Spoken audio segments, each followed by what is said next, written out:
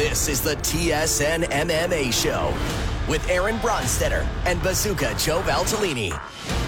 Welcome to another edition of the TSN MMA Show. I'm your host, Aaron Bronsteter, joined as I am each and every week, thankfully, by the one and only member of the Glory Kickboxing Hall of Fame. It's, one of one. If you were an NFT, Joe, the amount of value you'd have, the amount of Ethereum that you would demand would be very high. Yeah, I know. That's what I'm trying to do here. I'm trying to stay one as one for now, and until Glory announces a second one, I'm going to keep riding this for as long as I can. But even 10 years from now, I'll still be the first, so I'm going to keep enjoying it. That's true. That cannot be taken away from you unless you get into some sort of scandal and they pull you from the Hall of Fame. So just keep it clean, Joe. Just keep it clean. That's it. I just got to keep my mind on here, and I can't do anything really stupid, but who knows? You can do something a little bit far, stupid, so good. But just not terribly stupid that they would take you out of the Hall of Fame. Yeah, good idea. Good point. Like petty crime, vandalism, you could probably get away with that. Yeah, I can spray paint Bazooka around Holland somewhere or something like that, or it could be fun. Bazooka, hashtag Bazooka HOF. Just spray boom. painted everywhere. Yeah, hashtag boom. I like it. All right, well, I'm going to give you more of a ringing endorsement because on Saturday afternoon, before this past weekend's event started, I went to bazookatraining.com. And what I did was I watched a couple of the videos that you have there for free because I was curious to see what it looked like, and I know I said that I would subscribe, and I'm a bad friend for not doing so yet. But I went and watched the free videos, and one of the videos that you had was in regards to throwing combos, being within the T, and keeping yourself out of danger, and then when you're putting yourself in danger, knowing what you're doing and when to withdraw. And then I watched Calvin Kattar that same night basically implement that exact theory and game plan that you had on your website in practice. And I watched the countless fighters that night, but Calvin Kattar, I think, was the prime example of that. Watching him pressure, which is, of course, another Bazooka Joe MO when it comes to more of a karate-based striker, or Gigas, I guess, is more of a Taekwondo style. What's his I think style? it's actually karate. Yeah, karate I think style. it's some sort of karate style. You're often talking about pressuring karate-style fighters, and that's what Calvin Kattar was doing for 5 straight rounds. But he was also kind of implementing the same kind of footwork that you show on your website. So I thought that it was very educational for me to go and watch that and then just see it in practice that same night. Yeah, that's nice to hear. I mean, a lot of times, people see the drill, but then they don't see it in application. They don't think that way. So for you to see that, that's really good. I mean, that little bit of stepping in, stepping out. I mean, even Kelvin's pressure. That's why I picked, Giga's a friend of mine as well, but I had to pick Kelvin actually winning because his pressure, his ability to kind of switch stances, his stance switching was phenomenal that night to be able to keep that pressure going on. That's using shifting. We also have that on the site. How to shift with pressure. Like, you can get everything. You can be a world champion just coming on the site. But I was very impressed with Kelvin on this weekend, and I think his pressure, his Boston mentality of toughness, I think it was just a nice fight for him to come back to. Another nuance I noticed were the feints. When he was in the tee, he was throwing a lot of different feints to throw Giga off of his rhythm. And again, just stuff that I noticed from your site that is interesting to see fighters use in application that same day. It was really fresh in my mind, and I was like, wow, I was noticing a lot. So I almost want to subscribe to your site just to learn about those fundamentals and just watch them in application, because I felt like I was a sponge that day, just learning all of this information from you and seeing it in practicum. Well, look at you training. You got your mental reps in. Between your studying of the rule book and now of learning martial arts, you're going to be the master of journalism. I like it.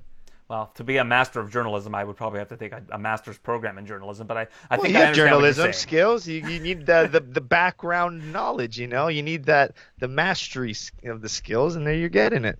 Well, I'm open to any sort of honorary degree that any university, if they're listening right now, wants to give me. I'm open to that. An honorary degree is the best kind you can get because you don't have to do the work. You just have to. You just show up at a graduation and give a speech. Yeah, but they say the most successful a lot of times are look at all the richest businessmen. They never went to business school a lot of times. They learn as they go. So you're learning on the job. Yeah, absolutely. I think that it's something I should be doing more is looking at the fun. I have trained in the past, but I think that my kind of basic training that I had doesn't really compare to watching a champion like yourself really lay it out in a way that I think is very simple for people to understand. So again, I would recommend you go to bazookatraining.com, and it's not just for a free plug for Joe, but because just watching even those free videos, you can learn a lot of what's going on in the cage beyond what you're seeing with, I guess, new eyes. Yeah, and I think if anything too, I mean, speaking with you, it's like you don't have enough time to train all many hours. So for you, it's kind of nice just to learn and hear the voices, the terminology, and I think if anything, it's going to help you out a lot. So Yeah, I appreciate the plug. I do not. I have 3 kids, and I'm chasing them around all day and shoveling snow because, as you've seen, it's been a pretty dreadful snowstorm here in Toronto. But getting exercise in that regard. But the Kattar Chikadze fight, a fantastic fight, and Calvin Kattar just showing why he is great. I did give Giga the second round, and I should go back and watch it and see if I felt the same way. The reason why, and it's one of those things where this, and it really did prove to me that the second half of a round are so much fresher in the judges' eyes when they're scoring a fight than the first half. Because if you watch the first half of that second round, Giga was hitting Kattar with all kinds of big shots. Mm-hmm. So Kattar had to do enough work to kind of get that all back, and I felt like he was just short of it. But again, it's just a round either way. Every judge gave all 5 rounds to Calvin Kattar, but I just thought the second round Giga did some particularly good work. So I'm gonna have to go back and kind of watch and see if I still feel the same way watching it back. Yeah, I mean, the thing, too, what I was noticing in the early parts of the fight, when Giga kicked or, did the striking, it was doing damage, and it looked like it was landing harder. It was doing more of that damage we keep talking about. So, I can see easily why that would be a factor. But I think Kelvin's constant pressure and him going for those takedowns, and I just think it was so well executed. And it takes a special person to be able to pressure Giga like that. You have to think, Kelvin coming forward and eating some big shots is scary. And even everyone, I heard a few people say, I don't know if something wrong was with Kelvin. He wasn't throwing his right hand so much. I'm like, yeah, he doesn't want to throw that because Giga's best kick is the left kick. As soon as you go to throw that cross, you're exposing the kick. Mm-hmm. Yeah, you're exposing the liver. So I think if anything, it was just waiting for the right timing to drop that rear hand. But what impressed me most with Calvin, I think, was the stance switching. The way he pressured with his stance switching, keeping the jab going. And I think what he learned from his fight with Holloway is don't try to overthrow your punches a lot of time. Just keep that constant touching, that pressure. Don't overthrow things because it's going to be a long fight. And his volume, his pressure was just really perfect for him that night. There's been a lot of revisionist history this week, too, where people are saying, everybody was writing Calvin off. Everybody's saying Giga should get a title shot. Nobody was saying Giga should get a title shot without having to beat Calvin Kattar first. Yeah, so let's just make that clear, because I was one of the people that said, if Giga beats Calvin Kattar, he warrants getting a title shot. He'd be 8-0 in the UFC with a win over Calvin Kattar. And a win over and Edson Barboza, but a win over Calvin Kattar is a big deal. So to say that, everybody was writing Calvin off, it wasn't that we were writing Calvin off, or anybody was writing Calvin off. And if Calvin, obviously beating Giga, people are already asking Calvin, would you want to be a reserve for that fight between Volkanovski and the Korean Zombie? But the reason why Kattar's resume isn't standing up right now is because he was coming off a loss. He was coming off a loss, and he's 1-1 in his last 2. And usually you don't get a title shot off of that. But with Giga, again, it was a big if. To beat Calvin Kattar over 5 rounds, or to finish Calvin Kattar, which nobody's done before, I guess, since before he was in the UFC. I think he was submitted once prior to being in the UFC, if I'm not mistaken. That's a big deal. And that's why people were saying Giga should be considered to get a title shot. That if you're going to have the fight in April, and it's January, see what happens. See how it plays out. Because if he ends up getting a first-round finish on Calvin Kattar, that's hugely impressive. But nobody was saying, pull him from the Kattar fight and give him a title shot or anointing him. He had to beat Calvin Kattar first. That's all I'm saying.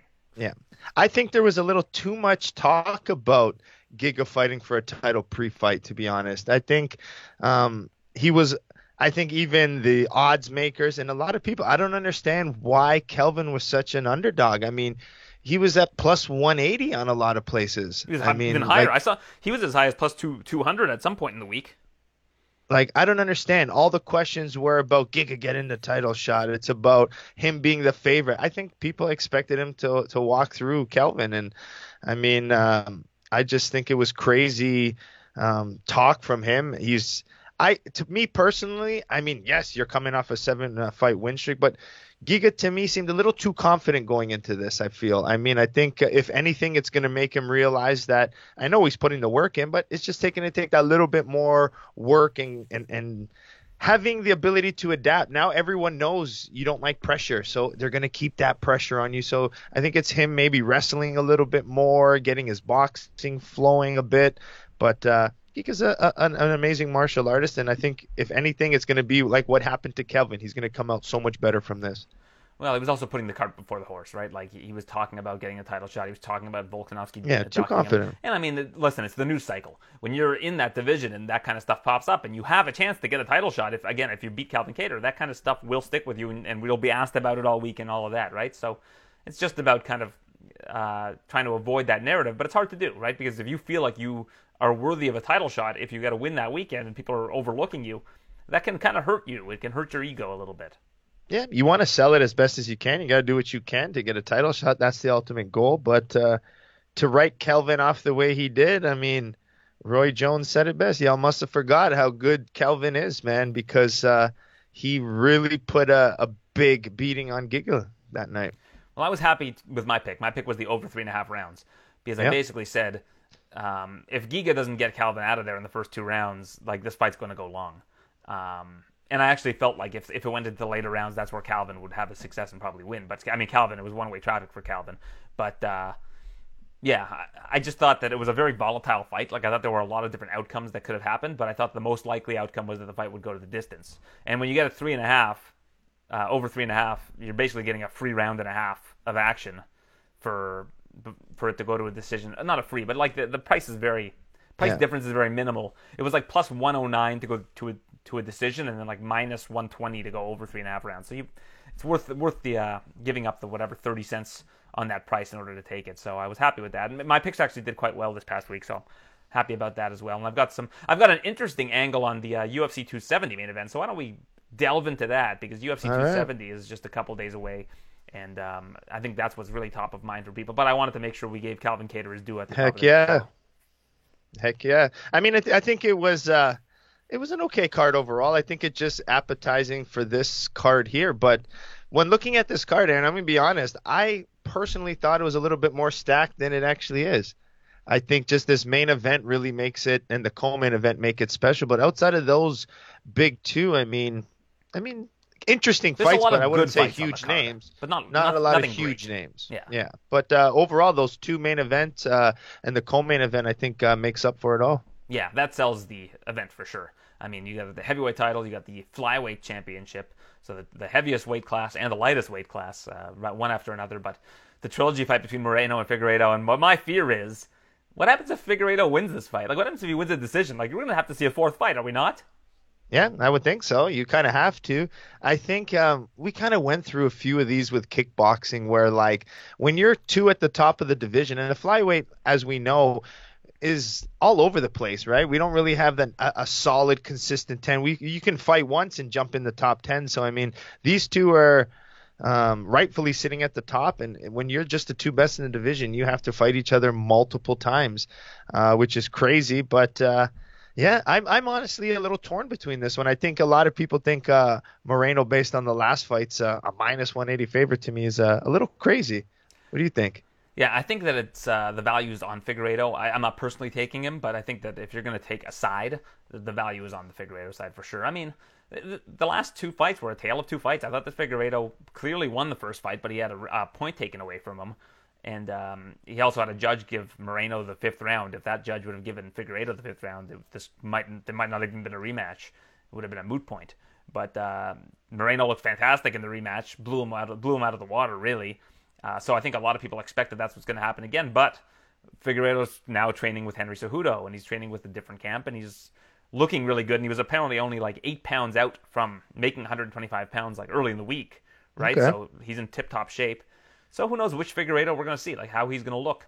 But he is getting older, and Moreno is still quite young. So usually when you're at a younger age like Moreno, you tend to retain more information going into fights. That being said, a fight's a fight. You don't know how that fighter's going to show up on that given day. So we'll see how it plays out. Yeah, and it was cool that UFC posted a picture of, it was kind of like when Moreno first came to the UFC to him now, he honestly looked like a 16-year-old Looks kid so young. entering the UFC. Like, I mean, he still looks young now, but I'm like, how did they let him fight? You know, like you see Chase Cooper and you're like, okay, you look young, but you're taller. I mean, you're talking about 120 pounds, 125-pound kid, basically. I could not believe how young he looked. He looked like he was 16 years old. I couldn't believe it. Well, I love his infectious energy. He still has that childlike energy, and he also collects toys and stuff. So, you know, it's kind of a cool thing. And he has a kid himself too, right? Yeah, he has a child, I right? think he has. We know he has one daughter. I can't remember if he has two. I know he has at least one daughter. Well, he found a fountain of youth. Yeah, absolutely. And I'm curious to see when Chase Hooper is going to start looking older, because it doesn't seem like he's aging much at all either. No, I mean, I think these guys kind of have a little bit what I have. I still can't grow facial hair. You know, so I don't think the no facial hair helps us out look a little younger. You can't grow any facial hair? I grow a little bit on my chin. That's about it. That's it. So, like, if you just let it grow for like 3 weeks with no shaving, what would it look like? It'll look like I didn't wash my face. I don't think you would even notice that. It would be straggly whiskers. Yeah, it wouldn't look That's like pleasant. my beard. When I grow a beard, it's still kind of patchy, and I'm 40 years old now, and I'm also super hairy. So it's weird. It's just on my face it doesn't grow consistently. Yeah. What's going on? We'll go at Turkey one day, and we'll go get beard transplants. Okay. Well, That's a thing these days. Beard transplants. beard transplants, really? Wow, Apparently, Floyd Mayweather got one. Really? I'm not interested in that.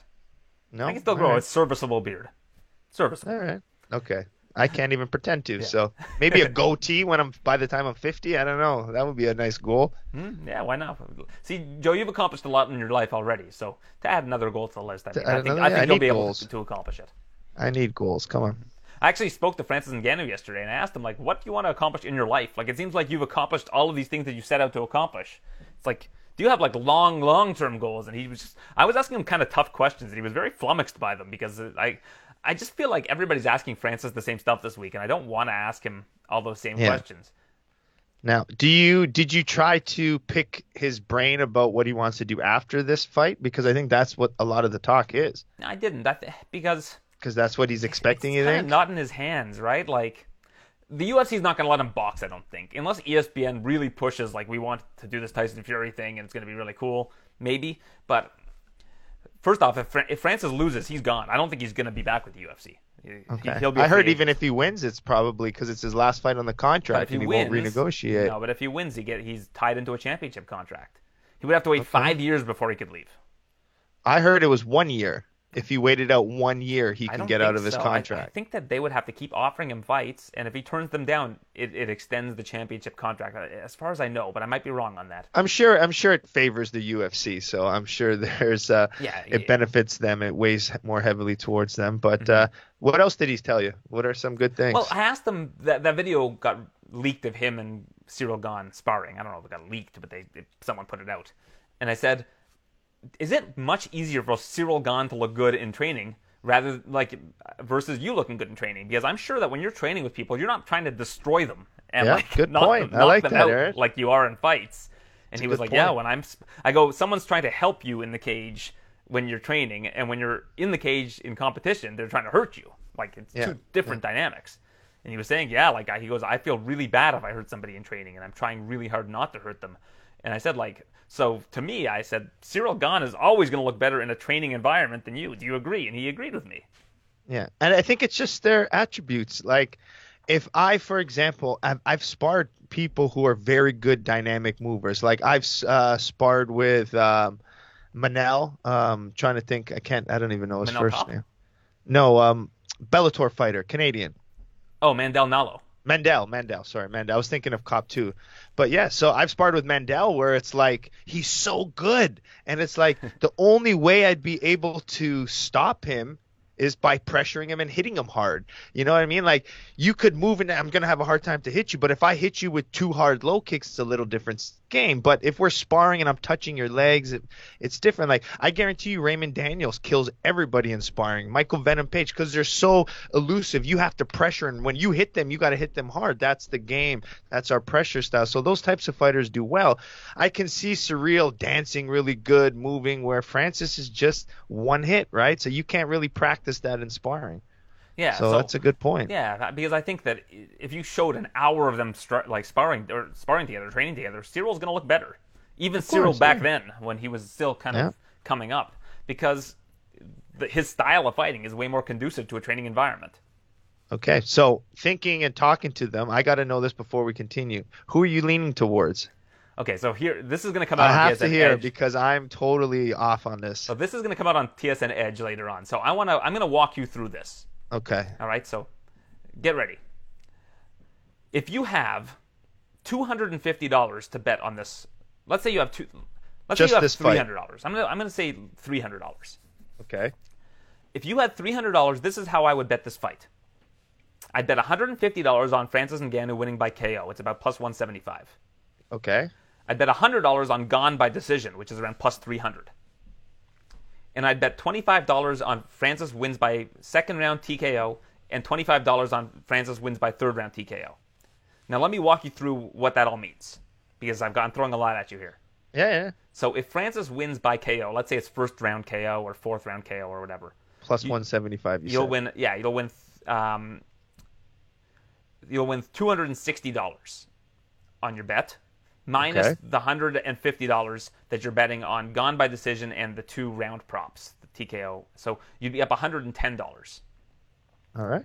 If Gane wins by decision at plus 300, you're winning $300 on that because you bet $100 on it, and then you're losing $150 on the Francis bets. Oh, sorry, you're losing $200 on the Francis bets. You got $150 by the KO and then $50 by the TKO. So you're still up $100. So you're still up $100. And then if Francis wins by second round knockout, you win $175 on that bet because it's plus 700. Plus you win the $260 on the Francis by KO bet, minus $125 on losing on Gane and the Francis wins round 3 TKO. And then finally, if Francis wins by third round TKO, you win $550 on that bet because it's plus 2,100. You win plus an additional $260 on Francis by KO. So now we're at like $810, minus the $125 on the other one. So you're up like $685. So basically you're playing both sides. And what you're hoping for is the 2 most likely outcomes, one of which is the Francis TKO at some point in the fight. And the other is Gane by decision. Because I don't think Gane is going to get a finish on Francis. We've seen Francis take big shots. We've seen Francis get smothered by Stipe for 5 rounds. This guy's not an easy out. Yeah. Unless he gets really tired, but Gane's not a submission guy anyways. And right. So, yeah. I mean, the only way you're losing is a Gane finish, basically, or a draw. Is a Gane finish or a Francis sub, decision. Francis decision, Francis sub. And a draw, if you want to safeguard the draw, for $6, you bet the draw, it's plus 5,000, so you'll get your money back if you want to take draw insurance. But again, I don't see a draw. I think that for every for every strike that Ngannou throws, Gane's going to throw 15 strikes. I just think that's the dynamic here, because Gane's going to want to overwhelm Francis, and he also needs to hit him a lot, because if Francis lands one big shot in a round that rattles Gane, he'll win that round. Yeah. But the also problem is, too, with this kind of game, too, is if you over hit, it means every time you strike, you're opening something up. So, I mean, I think Gane is going to have to play a little bit more laid back and hold things back, too. I'm just worried it might turn into a slower fight, like the Derek Lewis kind of fight, because Gane knows Ngannou's power, right? He understands that, and he can't just play in that range too well. And I think what Francis does really well is he'll hit you he'll step in that T-zone we talked about earlier and crash that distance so hard that it's like Gane won't even be able to exit out and use his footwork. So, I mean, I don't know. I'm so torn between this one, to be honest. That's torn. Kind of the difference between Lewis and Francis Ngannou in terms of the matchup for Gane. Because Derek Lewis is really good at countering, and he's good at setting traps. But Gane has very, very good fight IQ, so he wasn't falling for any of those traps. Whereas Francis will just, if you looked at what he did with Rosenstrike hit him with a shot, and he was like, that's not going to happen, and just kind of marched. His coaches were upset with him for doing that, but he marched forward right at Rosenstrike and knocked him out. Yeah. And his coaches were like, if you look at their faces, like Eric Nixick, like, whoa, he just threw the entire game plan out the window, but he got the win. Yeah. So they're trying to kind of keep him a little bit calmer. But if he presses forwards against Gane, I don't think Gane's going to be able to knock him out, right? Like, Gane would have to really hit him with the perfect shot, but Francis isn't afraid, like you mentioned, of entering that T-zone and putting himself in danger to land the big shot, because if he lands a big shot, it's different than if Gane lands a big shot. Yeah, I think Francis's style is just going to be he'll let Gane try to play those games, touch, move the front kicks, hit the low kick. But when Ngannou commits, that is the scariest moment in Ciryl Gane's life. I mean, that when Francis explodes, I don't think there's many people who could withstand it, no matter how good and how technical you are. So I still have my gut leaning Ngannou finish, to be honest. I think that crippling power is just something special that he has. Regardless, is Gane a better fighter? I would probably say so. He moves better. His footwork is better. His range control is better. He throws better in combinations. He uses his legs better. He boxes a little bit more cleaner. But Francis has that power that I can't see many people taking it. I think someone was saying, one of the journalists was saying, Ngannou in the last so many years is only 3 minutes of ring time, cage time, compared to Gane, who's kind of went longer that math decisions. Was off, but yeah, it's 8 minutes. 8 minutes? Yeah, well, I've heard people say 3 minutes. 8. That's because they're forgetting that the Stipe fight went into the second round. They're looking at it as if it was a first round finish. If it was the first round. Yeah, but still 8 minutes in how many years? Right. That's crazy, right? I mean, he doesn't have that time, but that's what power does for you. So part of me thinks just regardless of the outcome, you have to sprinkle some on that Ngannou by finish. Right. So this is one of those rare kind of situations where you can kind of play both sides and still come out on top. So that's what I'm recommending for TSN Edge. It's kind of it's weird to have me kind of pick both sides, but it's more picking outcomes. And I think that's the part where you can really make good money. Yeah. But if you had to take away this kind of hedge style you're doing, what would you pick straight up? My favorite pick that you can make, and it's not offered on all books, is you can bet Francis Ngannou at minus 110, and if it goes to the scorecards, it's a void bet. If you can get that, that's the best bet on the card, in my opinion. But I think that if you're looking for straight value, I think Francis by KO, if you can get it in the plus 150 to plus 175 range, I think that's your best bet. Because, I mean, we're talking about 5 rounds of Gane not getting hit by a big shot, and it's tough. It's going to be tough. Yeah, and if you pick Gane, you're getting him at minus 155, so it's not like it's a bet. If you're going to bet Gane, you'd be a fool not to take the decision bet if you like him, because it's plus 300. It's as high as plus 333 in places. I just don't see him finishing Francis. No, I don't even know if I've ever seen Francis hurt. Have we? No, not really. Yeah, we've seen him get taken down and exhausted scary. by Stipe, but it seems like his wrestling has improved. If you looked at his sprawl defense against Stipe, and I don't think Cyril's going to be shooting takedowns. Because when you see guys shoot takedowns on Ngannou, he's been good at telegraphing them recently. Watch the Curtis Blades fight. Watch the Cain Velasquez fight. Yeah, I'd be terrified to grab his legs. One, it's a tree trunk, and two, he hammer fists you. As soon as you even go for the single, he's smacking you with bricks of hands that are massive. Those are ranges you don't really want to be in. You almost have to be all in on a double if you're gonna think about taking him down, because a single, he's just gonna keep smashing you in the face. And that was the turning point with the Stipe fight. Stipe went to shoot on him. Francis sprawled and got his back and started pounding on him. And I think that's where Stipe was like, okay, well, that wasn't a good move, and now how am I going to beat this guy, right? His legs and hips are way too big and strong to think you're just going to easily be able to take him down. I don't know. I said it from years ago. I'm like, he's just too big of a specimen to kind of just bet against him. Yeah, and I would agree with that. I think that it's a very difficult proposition to bet against Francis Ngannou. He's just so good. And then we look at the co-main event, and my co-main event pick is the same as last weekend's main event, which is just the over 3.5 rounds. You can get it at minus 115. I think that this fight goes I like longer. that. It's a flyweight fight, right? The finishing potential just isn't as high as other divisions for the most part. Yeah, over 3.5. That's a great bet to get some positive money out of that. Yeah. So no, it's not. It's just that it's basically a pick'em. You said, right? Minus 110. Minus 115. Yeah. So Oh, okay. Whatever you not bet. Bad. Yeah, you bet $115 to win 100. Yeah, I'll take that. It's a good bet. I think that's the way to look at that particular fight. I think that it's going to go longer, and I don't know how I have no idea how that fight's going to go. It's one of those ones where, even though we've seen the fight twice already, because I thought the first fight was very lopsided in Figueiredo's favor, outside of again the point deduction, and Moreno was really pushing him, and Moreno won 1 or 2 rounds, but I thought that Figueiredo won that fight if not for the point deduction.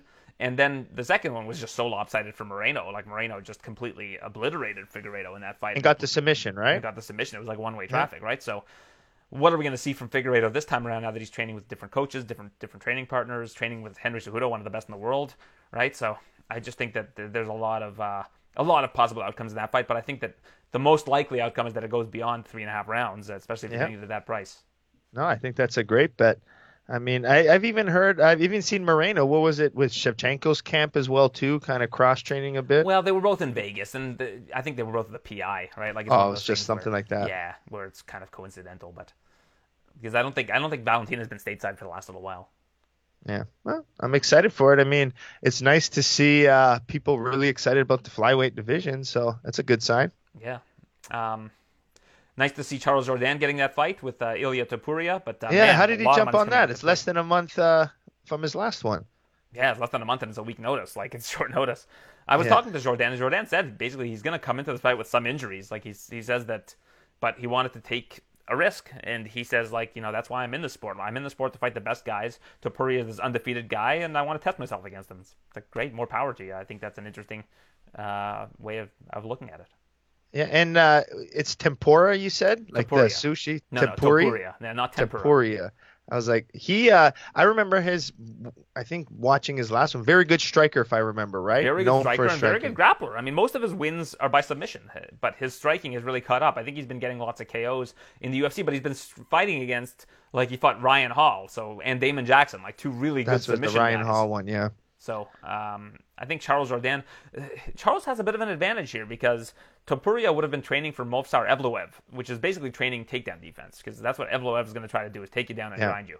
Whereas Jourdain is a pure striker. Like, Jourdain's not going to shoot takedowns on Topuria. Yeah, I'm telling you, Jourdain, he's awkward. He'll jumping knee you to the face. He'll kick you like he's not scared to go down. So I think he's a tough fight for anybody.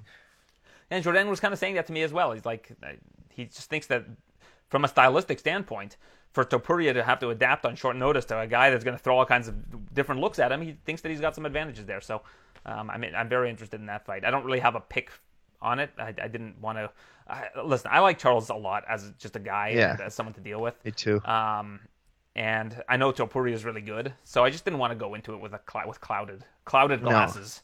No, I just want to go in, to be honest, and just support Charles. That's one I won't even touch either. I just want to go and cheer him on as a fan. However, I do like the dog value on Jasmine Jasudavicius, who's making her UFC debut. She's a plus 200 underdog against Kay Hansen. I'll take the value there. Yeah, she's starting off the card, I believe, too, right? Unless they changed it. Yeah, no, I believe she's the first fight on the card. And I'm just trying to think which. I don't know.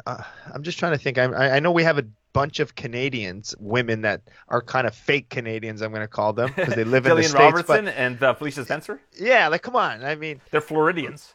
Yeah, but we'll claim them. Hey, if they want to have a Canadian flag, sure, let's take them. Yeah, I get it. I'll take it. But who was a born and raised in Ontario female to go that way? Was she one of our first? I mean, Alexis Davis was raised in Port Colborne. Does she count? I mean, she's been living in California for like 15 years, maybe. No. I mean, look, Jazzy's born and raised here, training in Ontario, BTC fighting, our local grounds, gets her way, Sarah Dana Kaufman, White, Niagara BC. Falls. Pardon me? Sarah Kaufman is BC? I don't know. Yeah, no, I mean, okay, yeah, but I mean, an Ontario girl, too. I'm just trying to think locally, too. From Ontario. From Ontario, too. Jillian Robertson. Have we ever had Niagara any? Falls, but she moved to Florida when she was young. Have we ever had any? Yeah, I'm just trying to think. That's a good question. I think it's some big things for Ontario combat scene. Yeah, that's interesting. It's an interesting way of looking at it. I mean, we have Belbica, who trains in Stony Creek. But she's Romanian, right? Yeah, she's from Romania. Yeah, that's good. That's a good question. I don't really have a ton of examples because I think you can get so many guys, right? Think about the old school: Mark Hominick, Sam Stout, Chris Hordesky, Chris Clements. All those adrenaline guys are all Ontario guys, you know. Yeah. So Malcolm, I mean, we've had so many now. Malcolm, but even here, Antonio Carvalho. We've had, so many.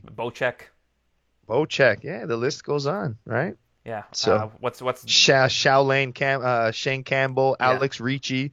Those are all local Ontario, even kickboxers that all went up. So, yeah. What's the other guy that I'm Bruckman? Justin Bruckman's another example, right? So there's a lot of. I don't think Bruckman fought UFC though. Did Bruckman never make it to UFC? Okay, never No, mind. he never did it. No, And what's you said Alex Ricci, and then there was the other Ricci, right? That was on the Ultimate Fighter. Mike Ricci. Mike Ricci is from Montreal. Yeah, he was a TriStar, but Yeah. Alex Ricci is a friend of mine here. Mhm. Yeah, very Yeah, good I saw Alex fight kickboxer on the too. regional scene for the Score Fighting Series back in the day. Yeah, did he fight Jesse Ronson in that one too that you were at? I don't know. That's if the one I went No, to. I was at a different one. But Jesse Yeah. Ronson's another example. Yeah, there you go. Who has a Put fight him coming on the up in list. April. News was broken on that this week by yours truly. Yeah, I saw that. So There you go. Interesting. Some other fights on this card. Here's one of my other plays. Cody Stamann by decision is plus 270 against Said Yeah, I've heard a couple Nurmagomedov. people that. What's giving you that feeling? Well, this is the thing. You see the last name Nurmagomedov, and you think, like, Yes. fantastic wrestler. But Said Yeah. Nurmagomedov's a striker. Like, and when you have a striking-based fighter against Stamann, I think Said's going to have a good range advantage. Like, he's tall, he's lanky, but I think Stamann's going to push him up against the cage and make it a really difficult night at the office for him.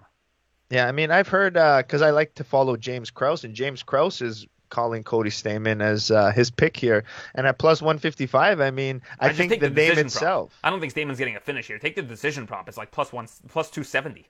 Yeah, I like it. I mean, I think you're right. It's the name itself kind of just throws everybody off. I always say if the name ends in an OV, be careful because these Russians are coming. So Well, the regardless. books figured it out because I was auto betting Said Nurmagomedov by KO in all of his fights because everybody thought he was a wrestler. He was like plus 1,000, plus 1,200 by KO, and now he's like plus 440. So like they figured out that he's the striking figured it out. Nurmagomedov. They've gotten Yeah. sharper. But is he related? Is he a cousin? What is he? No, I don't think he's of they would anything? probably call him a cousin, but I don't think he's of a blood relative of Khabib or Does he train with them? or Umar. No, he trains Is with he Mark Henry. Oh, okay, cool. Yeah. So again, it's just one of those things. You see that last name and you just assume that He's they're gonna be wrestle like you this- all yeah, day. he's just gonna wrestle Stamann all day. Not that Stamann's gonna be wrestled all day by somebody. Stamann's like a Division II wrestler, right? So yeah. I've been actually grappling a lot more recently, and I've been using that Dagestani hand grip. So I've been have the cheat code. implementing some of the Dagestani moves into my grappling game. So, Said, you got to add some of that too to it. I would like to see some footage of you grappling. I've never seen you grapple before. No, I'm basically a strong wrestler too, because I there's not many people stronger than me. So with not being the strongest guy in the room, it helps. You get better rounds than anything. A lot of newcomers on this card that haven't fought in the UFC before, which is interesting to see. I think, and a lot of them trained with Brandon Moreno. Gennaro Valdez is making his debut. He trains with Moreno. Mike Morales trains with Moreno as well. So we're seeing some newcomers like Victor Henry's never fought in the UFC before. Jack Della Maddalena is from the Contender Series. He's making his debut against another debutant in Pete Rodriguez. So it's just interesting to see. That's going to be a fun fight. Jack Della Maddalena against Pete Rodriguez is like my dark horse fight on this card. And I think I might have lost you, Joe. Are you around, Joe? We'll wait for Joe to... there he is. I think I hear your voice now. Or I don't. No. There you Hello? are. I Yeah, got I'm you back. now, Joe. All right, you're back. I'm Joe's back. back in the room. Yeah, I was just going to ask you which fights, because there's a lot of fighters I don't really know on here, who I should keep an eye on.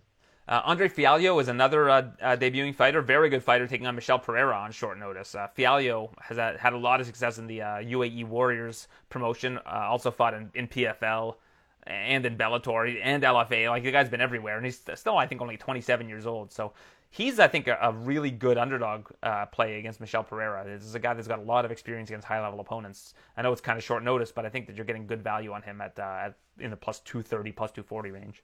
Really, even with Pereira's unorthodox, you're going to take him? I just think Pereira's just so unorthodox to anyone that I think even if he's a dog, I'm picking him.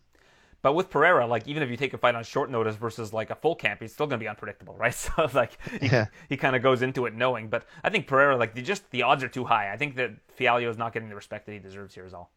Yeah, and I mean, even I'm going to say it now because it's been bothering. Pereira, the name Pereira. Like Alex Pereira, who fought with Glory so many years, he went by the name Alex Pereira for decades. Now the UFC's calling him Pereira. Yeah, Pereira is the proper pronunciation. I understand that. I think get Michel it. Pereira is how you pronounce his Pereira, but I might be wrong on that too. But I think if anything, you're doing disservice to Alex Pereira, who the world knows him as Pereira. Now, when I hear journalists and people talking Pereira, I'm like, which one? Like, I don't know who they're even talking about. So, I mean, that's my little rant. It's Alex Pereira. That's what he went for so many years. Don't try to make it all Brazilian friendly now. Well, I'll tell you this: if the last name is Pereira, what is it, Pereira? Pereira? Is that what if they're it's going with? Pereira, you're getting an exciting fight, whether it's Michelle or Alex. Yeah, but I like the Pereira better. Come on, it's been bothering me. I had to get it off my chest. I'd like to see those two guys face each other. That would be fun. It's different weight class, but it would be I fun, mean, right? listen, Just stylistic. Michelle Pereira's a middleweight. He just cuts a ton of weight. He's huge. Oh yeah, He's huge. Well, I mean- I've been next to that guy. I've interviewed him before. He's massive for welterweight. Like he's like Usman size welterweight, even bigger probably. yeah. I say the same about Pereira because I always said, 185, that's not too big. I walk around 200. Then you meet Alex Pereira, and Alex huge, too. Pereira's huge. His hands are massive. How tall he is. His bone structure is huge. Like these guys are massive. He's just He probably wiry, walks though. around Like 215. I think that Pereira is the size of a light heavyweight, but he just happens to have a very like lean build. Yeah, and he just doesn't pack on big muscle legs, but they're just strong and dense and sharp knees. Like it's insane. Yeah, it's certainly something to behold when you're interviewing that guy as well. It's sometimes the size can be very deceiving when you interview somebody because some of them are just huge for the weight class. Some of them are very small for the weight class, and I think that makes it all the more impressive that Tristan Connolly was able to get a decision win over Pereira because he's fighting at featherweight now. Yeah, and it just once you grapple him, if you can get past that first round and maybe half of the second round, I think you're in best bets. You have to just wrestle him, but he's just so difficult, man. I would hate to fight him. It would be a nightmare. Hopefully Connolly recovers from injury soon, but I saw that his last opponent, Pat Sabatini, is being lined up with Gavin Tucker. That is an amazing fight. I can't wait to watch that one. Two very high fight IQ fighters. Yeah, Sabatini's doing really well, isn't he? Yeah, he's undefeated so far. He's on a big streak, right? Yeah, looking great. Great matchup. Great matchmaking as well. So shout out to Sean Shelby for that one. I mean, they just keep rolling on now. I mean, I feel like there's fights being booked for May. They're like, oh, a new fight announced. I'm like, May? I'm like, holy, I guess they're on in the beginning of this year, just starting to match everybody up. Everybody's getting excited to get back. And it which looks is a like we're good going to thing. see less fights canceled because the UFC changed their COVID protocol this past week. So I've heard. yeah, so now fighters that are vaccinated no longer have to quarantine and are not going to be tested during fight week. I don't know if that's going to be the case if they show any sort of symptoms, but that's what they're doing. And then for unvaccinated fighters, they're still under the old protocols. Yeah, well, I just heard something that you don't have to, even if you have COVID, you can still go and train or something like that. Well, that's what it would appear is that if. So I don't know. I don't know what they're doing in terms of symptomatic fighters. Like if a fighter shows up and their nose is running, like are they going to test them there? But apparently they're only going to do pre-flight tests for those that are vaccinated. So interesting, but it certainly will lead to less of these fight day cancellations, fight week cancellations due to COVID protocols. Yeah, I mean, it's. I think they're gonna have to do something with, especially with this Omni variant here. Everybody's getting it, so you're gonna have a lot of canceled cards. But I know guys like, I mean, I won't put anyone on blast or anything, but I know guys who competed, recently with the UFC who got it on and off, and they competed with it. So who knows? Yeah, I don't exactly know how that's being implemented or anything along those lines. So. Yeah, it's interesting to see. I'm trying to think of. So the UFC announced that they're going to London, England, on March 19th. That was originally just kind of reported and planned, and now it looks like they're going ahead with it. So that's certainly interesting. I think they're expecting that the COVID cases in the UK are starting to taper off. The Omicron, well, not they're thinking that they have tapered off a little bit in the UK. So I guess they're hoping that things will be a little bit more normal by the time March rolls around. Now, are they looking for like a Darren Till, get the Ian Garys, get the Paddy Pimblets, all of the usual suspects for British MMA. That'd be fun. That would be very fun. The UK fans are fun. Yeah, They're extremely loud, energetic. Oh yeah, especially if everything's at full capacity, it'd be an exciting one for sure. Another thing I wanted to bring up: Caitlin Chookagian fought out her contract this past weekend. And the interesting thing about that is that she's represented by CAA, and right now the UFC are in a bit of a contentious relationship with CAA. They obviously didn't extend Caitlin before her last fight, so she's going to be a free agent. Kevin Lee was represented by CAA. They let him go, and he's now signed with Eagle FC. So I don't know if there's kind of a ripple effect with these CAA fighters that are, I guess, having negotiation issues with Francis, I think, most first and foremost, but whether or not the UFC is not negotiating with a lot of the fighters represented by them. I mean, that would be a shame. I mean, to have one fighter kind of ruin it for everyone else. But does part of you think Francis doing this and Francis asking and demanding for more money, him playing hard, if anything, to me, it almost seems like it's a positive thing for the other fighters because you have someone in a big position now kind of opening doors for more money? Or what's your take on that? Is it good what he's doing? Because I think, if anything, we kind of want Francis to do well and win and to kind of hardball the UFC for more pay maybe, right? I think that would be good for the fighters, but I think that the adversarial relationship between CAA and Endeavor is playing into this because they were, before Endeavor owned the UFC, CAA and Endeavor were rivals in the talent representation business, right? So I think that a lot of people are forgetting that there's history there, not just with CAA and representing UFC fighters, but also CAA and Endeavor, and also CAA and the UFC. Like CAA had, if you remember back when the fighters were trying to start that union, and it was Cain Velasquez and GSP. A lot of them were CAA represented fighters. So there's a lot of history there that a lot of people aren't talking about. But then, on the flip side of this, and I don't mean to, I'm not trying to slag Caitlin Chookagian here, because I think that she could walk backwards into the Bellator Flyweight Championship tomorrow. Like, I think that if Bellator signed her and had her fight Juliana Velasquez, Chookagian wins that fight. I just don't know what value she brings to the UFC. So if you're going to pay her 75 and 75 or whatever the next contract of hers would be, is it worth it for the UFC to have a fighter who's won 10 decisions in the UFC, that's going to stop new contenders from getting to a championship level because she's kind of the gatekeeper and she's beating everybody else in the division, and she's not doing it in exciting fashion? If you're the UFC, you might want her to walk. Yeah. I mean, it's just crappy to say that because part of you're doing good, you're winning. That's how you usually get job stability in this world, right? But 100%. I know the sport is entertainment, but I just hope it's not beef that kind of sets her away because she's winning. She does well. People like her. You know, she's pleasant from what I've seen, and for sure. Fights well. Pure and martial she's a really artist. Good fighter. It's just, I don't think she brings to the table what the UFC is necessarily looking for in a top challenger, right? Like, would you be hungry to see a rematch between her and Shevchenko? No, but you need contenders for Shevchenko, so what are you going to do, right? So, well, what you're going to do is put them against Chookagian, and then Chookagian's going to beat them, right? Like, yeah, that's true, and then he sets it up. Yeah, I get what you're saying. Yeah. But, I mean, what does the UFC and Dana? At one point, they didn't want wrestlers, and then there's wrestlers, and then they say they don't want – I've seen Dana White, which is crazy. Some interviews, which scares me, it's like some interviews, like when looking for the fight or the Contender Series, he'll have someone who's 30, 31, and be like, nah, we're not really taking 30-year-olds.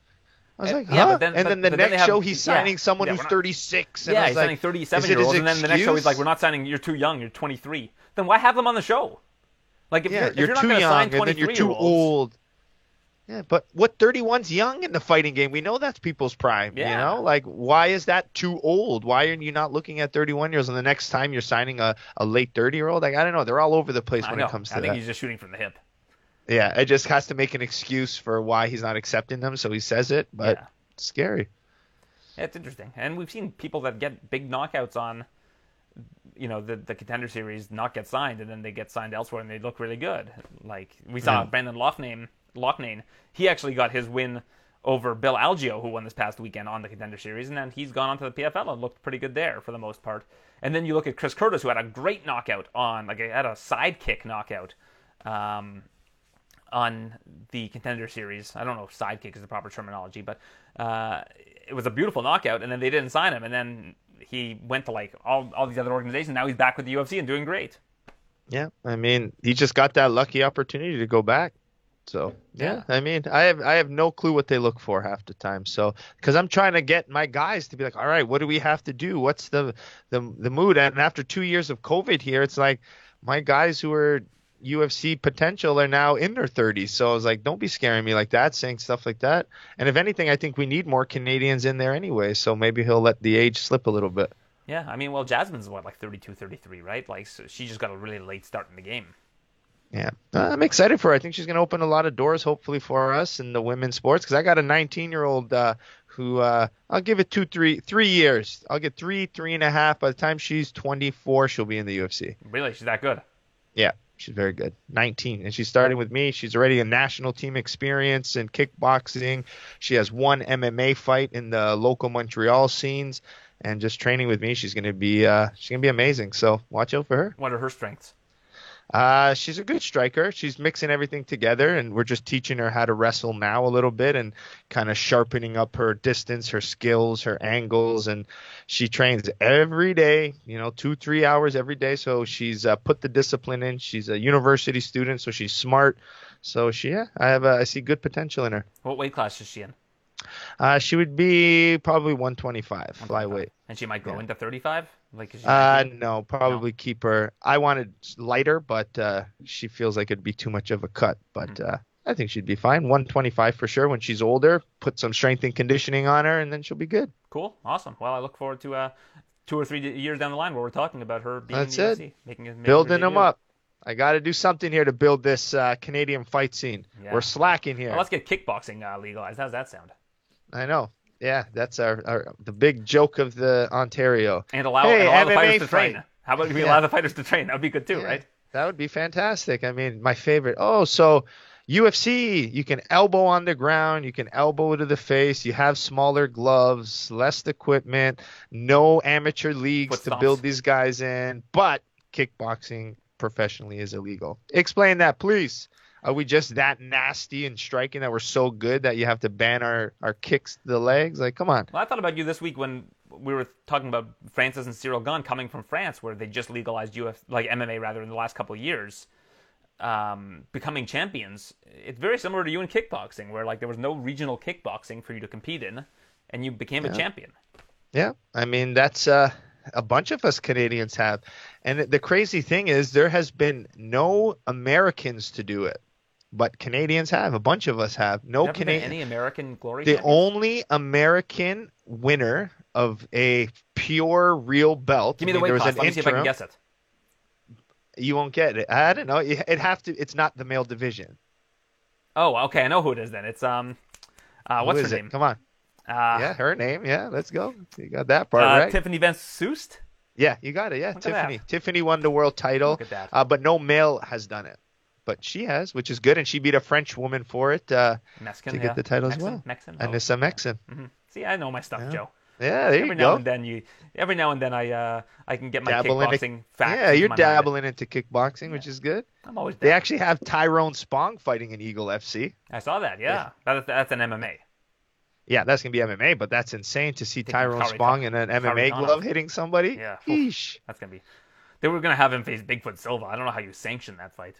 I know. I actually called the fight with Bigfoot Silva, right? Because Bigfoot Silva fought Rico Verhoeven in China. Another fight that probably shouldn't have been sanctioned, but yeah. Should have not. That's why, as I said, it was in China. It happened in China, not in North America or Europe.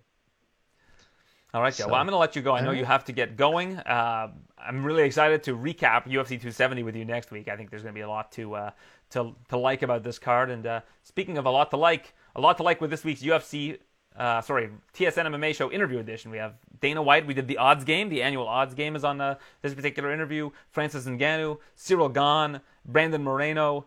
Very fun show. And I think I'm going to try to get joined by Eric Nixick before I get that show out. So that's what the delay is right now. Well, Eric and I are trying to one day hook up and meet. Okay, so cool. Tell him I said hi. I will. Well, absolutely. You should go down to Vegas and meet with him. He's a great guy. Very interesting coaching background. He comes from a football coaching background. Yeah, and he's also because we're both connected with Hayabusa as well, so we can probably do some tutorials together, and we'd have some good coaching and good talking. I'd love to be out there. Yeah, one of the really nice guys in the sport, Eric Nixick. But it's really interesting that he came from, obviously he took martial arts and became a high-level martial artist, but his coaching background is from watching people in his family coach football, and that's he kind of takes those same nuances and brings it into the MMA game, which is interesting because football coaches are obsessed. I can see that. Well, football coaches are probably some of the best coaches. You have to manage how many guys are on a football team, 45, 50 guys on a team. You're in control of, you have an assistant coach, an offensive coordinator, defensive coordinator, special teams. You're managing a whole corporation of people. Like, you're managing a business. So these guys have to be firm. Yeah. Oh yeah. I've seen the way they film study, the way they coach. They're dedicated. So I can see how that definitely plays in his favor. All right, well, we'll talk about it next week. Very excited about UFC 270. The numbers are starting to just pile up for these UFC pay-per-views. But Gane versus Ngannou, we're getting old. Incredibly interesting heavyweight matchup. And like I said, bet both sides. There you go. All right, thanks, Joe. Appreciate you. And we'll be back next week to recap UFC 270. Thanks for listening to the TSN MMA Show. For all the latest UFC news, visit tsn.ca/UFC.